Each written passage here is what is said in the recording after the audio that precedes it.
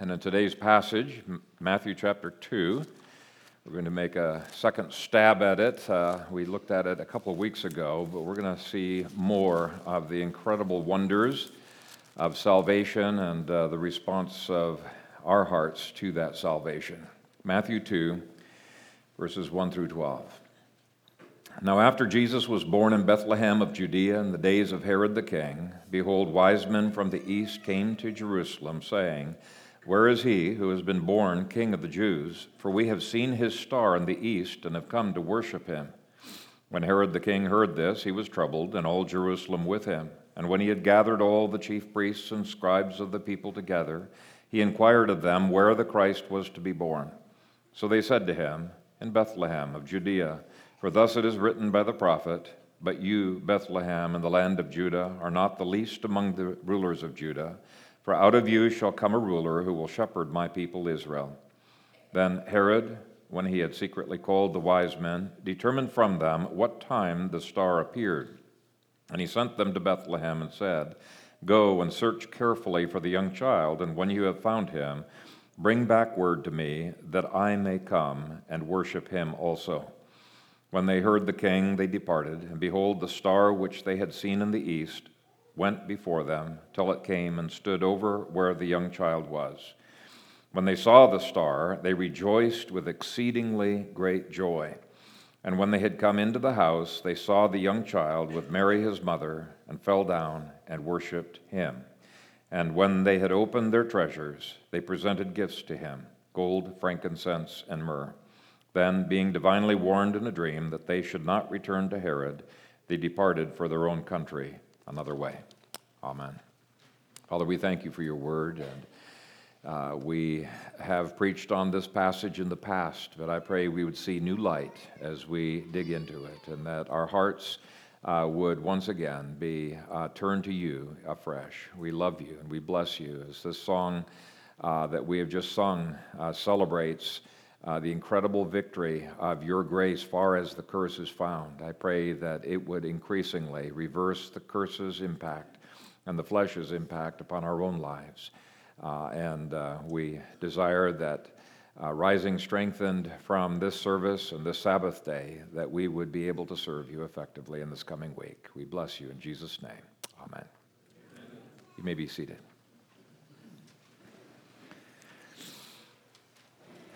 Well, during the last 3 Sundays, we've been looking at the roles that the Father, the Son, and the Holy Spirit have had on that first incarnation. And in today's sermon, I want to look not only at a summary of the gospel that summarizes the last 3 messages where it was all pointing, but the response of grateful hearts, of regenerated hearts to that. And I think the response of the Magi could be a response that we ourselves could have. Now, many sermons assume that since there were 3 gifts, there were 3 wise men. And the text actually doesn't say that. That may have been the case. There might have been 2, there might have been several. It doesn't say the exact number of men that presented that. And because it only mentions 3 tangible gifts, we sometimes get our focus on those tangible, and we're going to see they're pretty significant gifts. But if you consider the languages of love, there are really 5 gifts that were given here. And the first gift was their presence. They showed up. They traveled a long way to be with Jesus, and people don't often think of their personal presence as a gift, but it is. It is when you think about it. Growing up, I think the most wonderful part of Christmas for me was getting to spend time with my parents and family. I grew up, spent most of my youth in a boarding school, and we only saw family at Christmas and during the summertime. And it was difficult for my parents. It was difficult for the kids, but it was mandated by the SIM mission station. So we really looked forward to those times together. And my mother would stay up late at night waiting for us to arrive. And I remember her many times fixing. We'd come into the smell of curried dumplings or chicken dumplings, and To this day, dumplings have a warm spot in my heart. I know there's probably not a lot of nutrition to dumplings, but the memory of the gift of presents that stands behind that was so precious to me, still is. I love dumplings. And Jared said it's the same thing with the food that he has. It reminds him of his grandma, right? What was the name of that food, Jared? Yeah, it's got some weird name that his grandma always made, but anyway, these kinds of things impact us very, very deeply, and there are those kinds of connections. No, don't get me wrong, we loved the Christmas presents too. I think we were even somewhat mercenary when we were kids, but the warm feelings of being able to spend time with family was an intangible gift that many people take for granted until they've not been around them for a long time. Anyone who is in a nursing home will tell you what a precious thing it is for them to get a visit. They just feel left alone in that nursing home. When we had our kids at home, we used to read various books, and one of the books we read through quite a number of years ago was the book The Hiding Place by Corrie ten Boom. And in that book, she mentions how precious it was that she was able to have Betsy in her presence there in the concentration camp. And you talk to various people who are in prison, and they say when they get such infrequent visits, those visits mean the world to them. They treasure them. Now, the reason I even mention this in Matthew 2 is because it took quite some doing for these men to personally deliver their gifts. How do I know that? Well, let me give you some reasons. First of all, they probably came from Persia, which was from the east of Bethlehem. It would have been a long, a very difficult trip. Secondly, they were called Magi. In the Greek, it's actually magoi, if you want to be literal for the plural, magoi. It is a Persian term that refers to people who were counselors, advisors to a king or to some other magistrate. So they had a hard time probably getting this time off. It would have taken quite a while to travel all the way to Jerusalem. And let me give you a little bit of background on that term, because there are some books out there that treat magi as if they were astrologers. But if you look in the Greek translation of the book of Daniel, you'll see many, many verses in Daniel that distinguishes the magi from the astrologers and the diviners. There were three groups that the king had around him: the magi, the astrologers, and the diviners. And the magi were the wise men who had special training to be able to give the king good advice. They were like on his, the cabinet, I guess.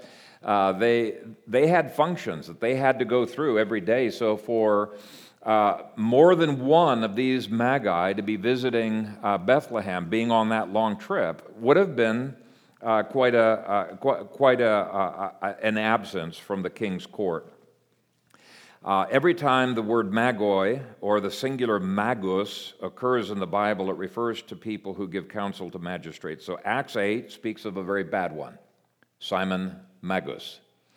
Acts 13 speaks of another bad one. It was Elymas the Magus, who was the counselor to Sergius Paulus, the proconsul.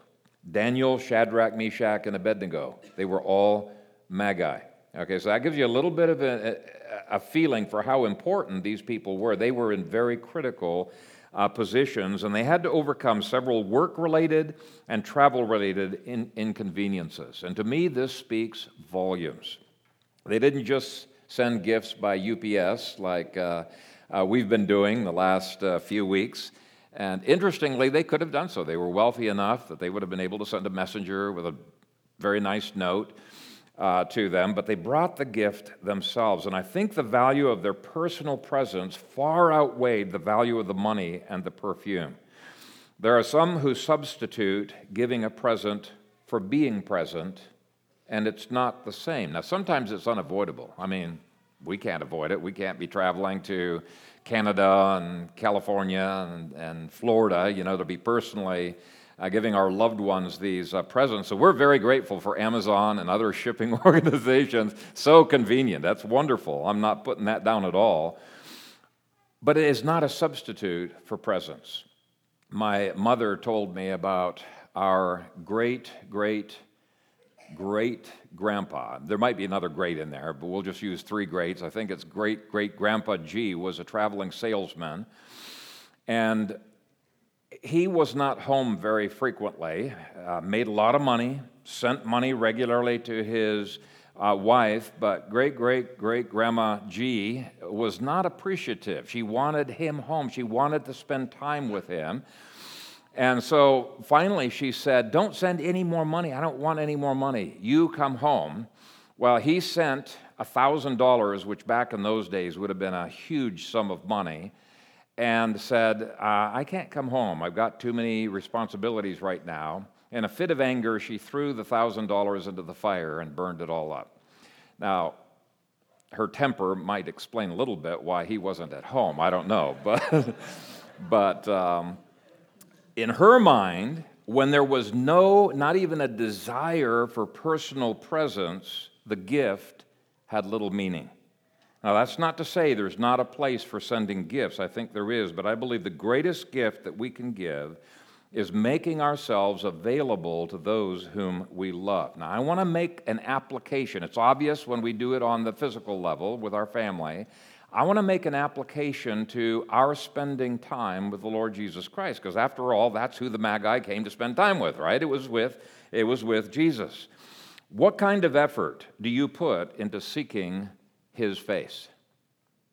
It's a very convicting question when you think about it.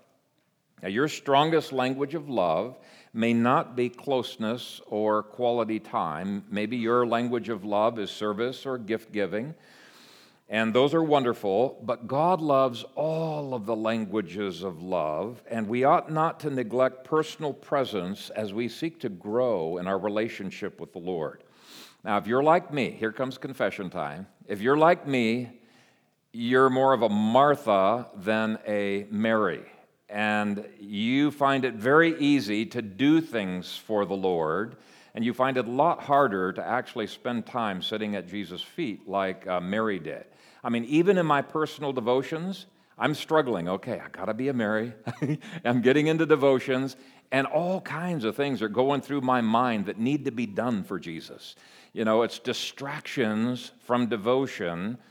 And so I need to listen quite frequently to the rebuke of Jesus. Now, there's a place for service. We all need to be involved in all of these languages of love, but it's so easy for me to neglect this time alone with the Lord. That's the whole point of this.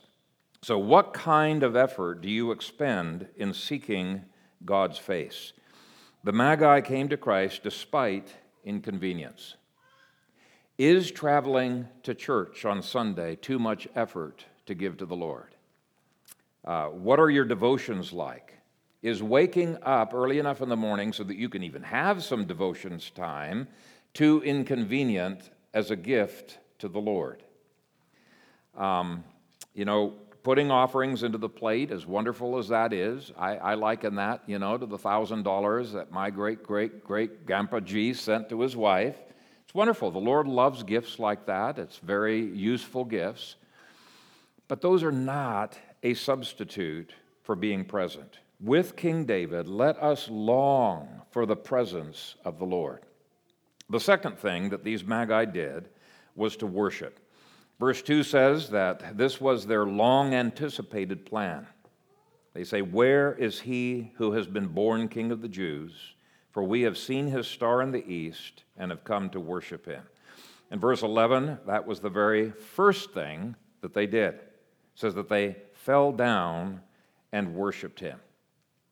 So worship actually took precedence before the giving of the gifts or any of the other formalities. Their first and their foremost desire was to give God the glory that he deserves. And I believe it continues to be a very precious gift in the sight of the Lord.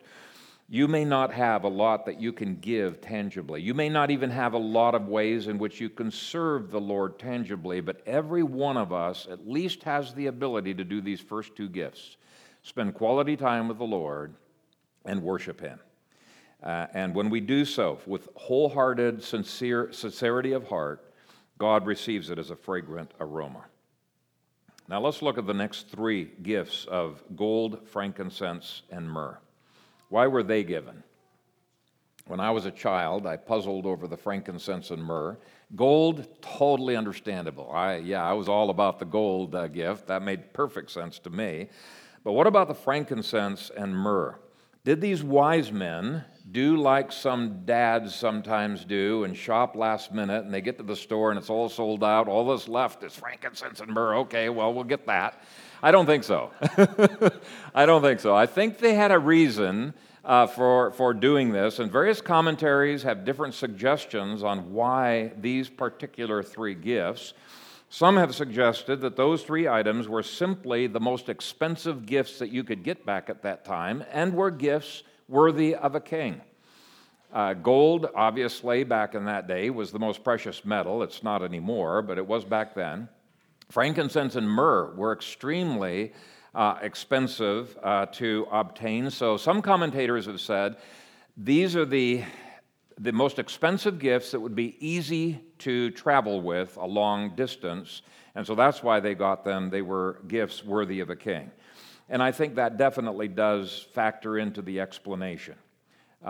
They were coming to worship, what did they say? A king.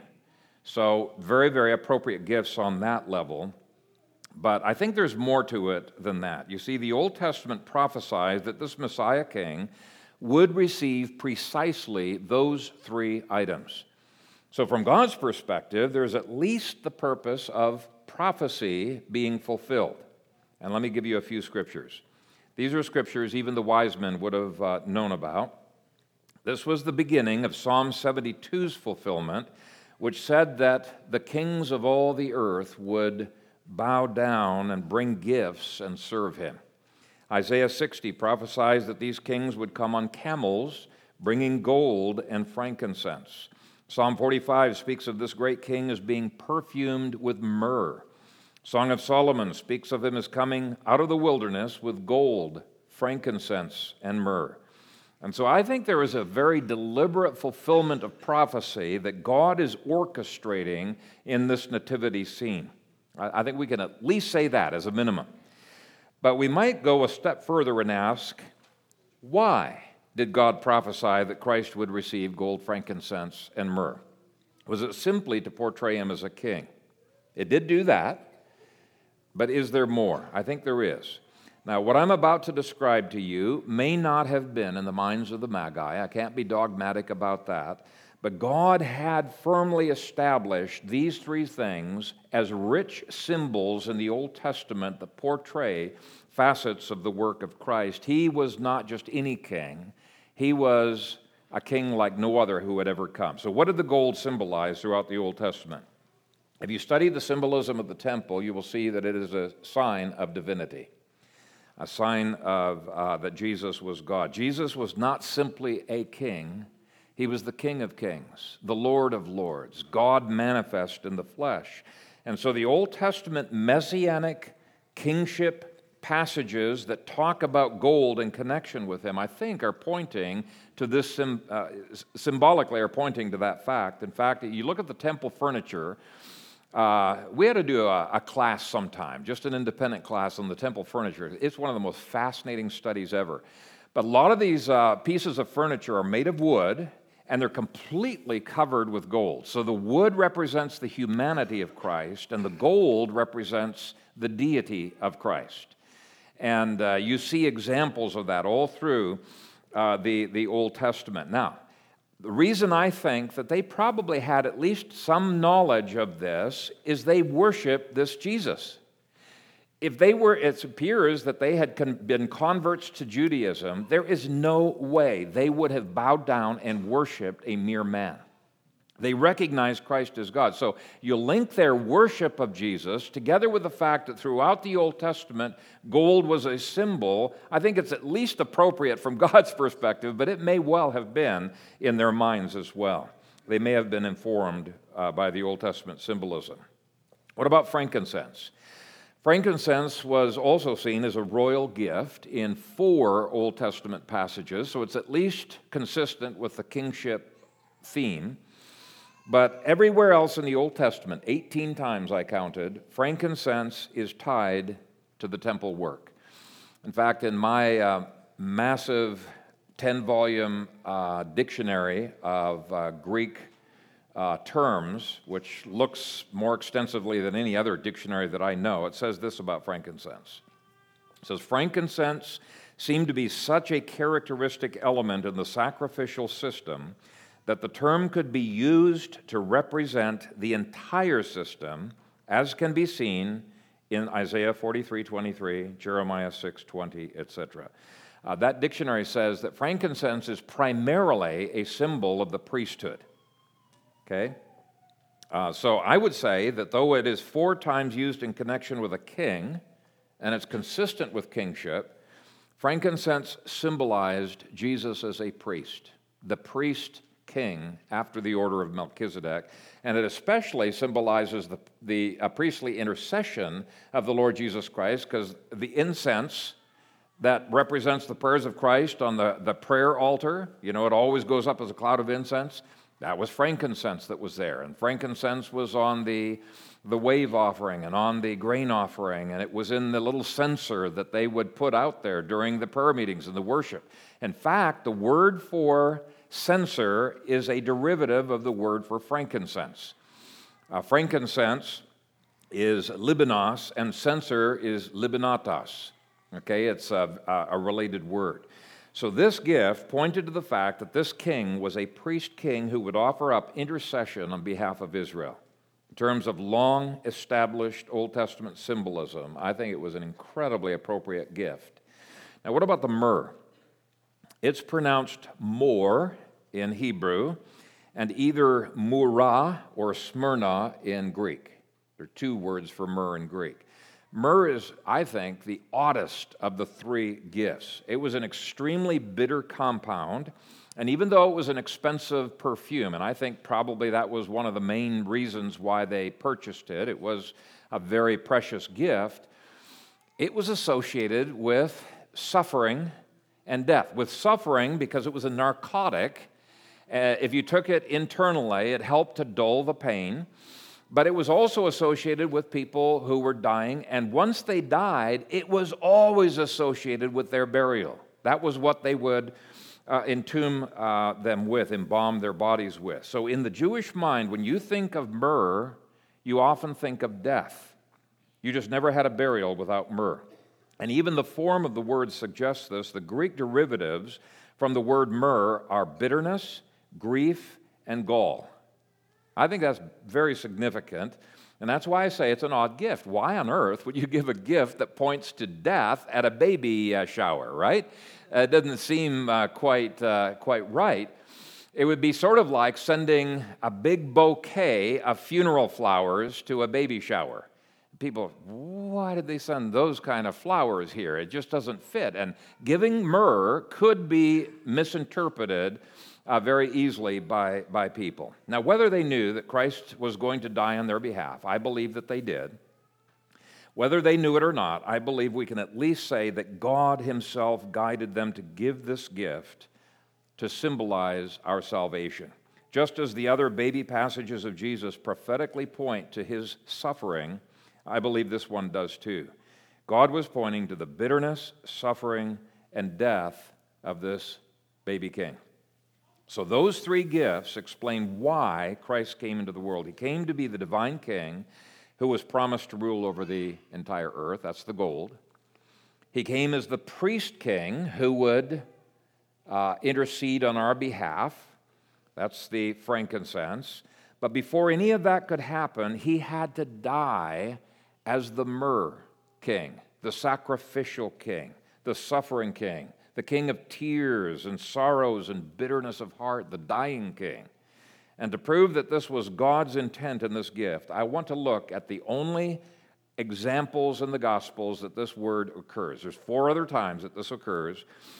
The second time was in Luke 7, 36 through 50, where the converted prostitute anointed Christ's feet with myrrh. And Christ in that passage recognizes her faith in his coming sacrifice and says to her, your sins are forgiven, your faith has saved you, go in peace. It symbolized the gospel of her redemption. A similar incident occurred in Mark 1. Why don't you go ahead and turn there so you can see this. No, not Mark 1, Mark 14. Now, some people actually think this is the same one as the one I just referred to, but I believe this occurred significantly later in his ministry. But in the first two verses, the Pharisees are plotting how they can kill Christ. So the way Mark has constructed this, he's already in his storytelling giving a foreboding of the imminent death of Christ. In verse 2, Mary pours a flask of very costly oil of spikenard, and the literal rendering is myrrh of nard, on his head. And in verse 4, some complain that this was a waste of fragrant myrrh. It was a very special formulation of myrrh that was made liquid.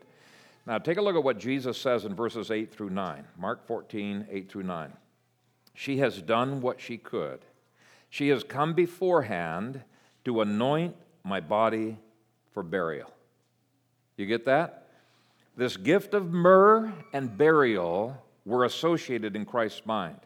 He goes on, he says, assuredly I say to you, wherever this gospel is preached throughout the whole world, what this woman did will also be spoken of as a memorial to her. He was saying that the gospel of his death was foreshadowed. It was pictured by the myrrh. It was a fragrant aroma. It is a kind of perfume, but that aroma was only brought about through the bitterness, the suffering, the death of our Savior. And I think we should never lose sight of that fact at Christmas. For too many people, it's a sentimental story, but it's not really related to the gospel in any way. But it must be. And the way that the gospel writers talk about the birth, they're pointing to the death of Christ, aren't they? I want you to turn next to Mark 15. That's one chapter over. Mark 15, verse 23. This incident takes place while Christ is hanging on the cross as our sacrifice. And it says, then they gave him wine mingled with myrrh to drink, but he did not take it. Now, I mentioned earlier that myrrh is a narcotic to dull pain. And the reason Christ couldn't take it here, but he does receive it at his burial, is because he came to suffer in our place. He's not about to dull the pain and take away any of that suffering. He intended to fully suffer on our behalf. So that's the reason he avoids that. But anyway, it's connected with his death. And the last passage, if you turn to John 19, and verses 39 through 40. After Christ's death, Nicodemus came to prepare Christ's body for burial. And it says, and Nicodemus, who at first came to Jesus by night, also came, bringing a mixture of myrrh and aloes, about 100 pounds.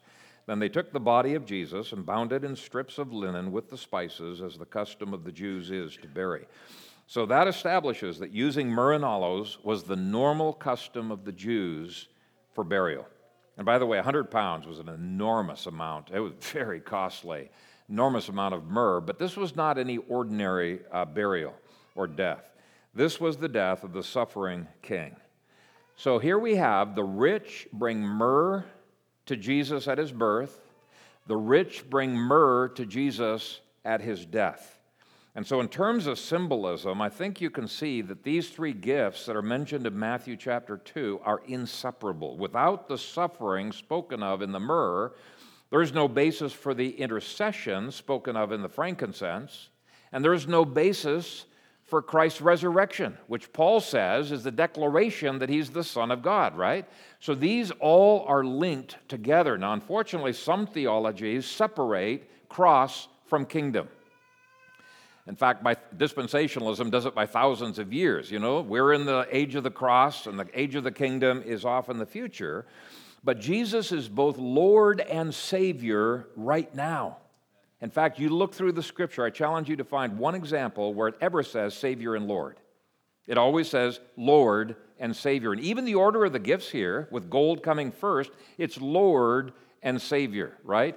But you can't even separate those. They all belong together as a unit. In Anyway, so this passage really does contain, I think, some glorious symbolism. It not only symbolizes the offices and the work of Christ, it symbolizes the appropriate response of our hearts to all that he has done. It should be a joy to give gifts to Jesus when he has given his all to us. It should be a joy to worship Jesus wholeheartedly when he's devoted his whole life to us. And it should be our joy to continually put our faith in Christ. Now, I want to end by reading for you the glorious future that these magi introduced as recorded in Isaiah 60. Arise, shine, for your light has come, and the glory of the Lord is risen upon you. The Gentiles shall come to your light, and kings to the brightness of your rising. The multitude of camels shall cover your land. The dromedaries of Midian and Ephah, all those from Sheba shall come. They shall bring gold and frankincense, and they shall proclaim the praises of the Lord. Surely the coastlands shall wait for me, and the ships of Tarshish will come first, to bring your sons from afar, their silver and their gold with them, to the name of the Lord God and to the Holy One of Israel, because he has glorified you. Therefore your gates shall be open continually. They shall not be shut day or night, that men may bring to you the wealth of the Gentiles and their kings in procession. So the Magi were really the beginning of the glorious expansion of the kingdom of Christ. Christmas means that the King has come, and he's shortly going to die, be resurrected, be providing everything that was needed for the establishment of his kingdom. So let's be as excited as the Magi were when they brought him their very best. Amen.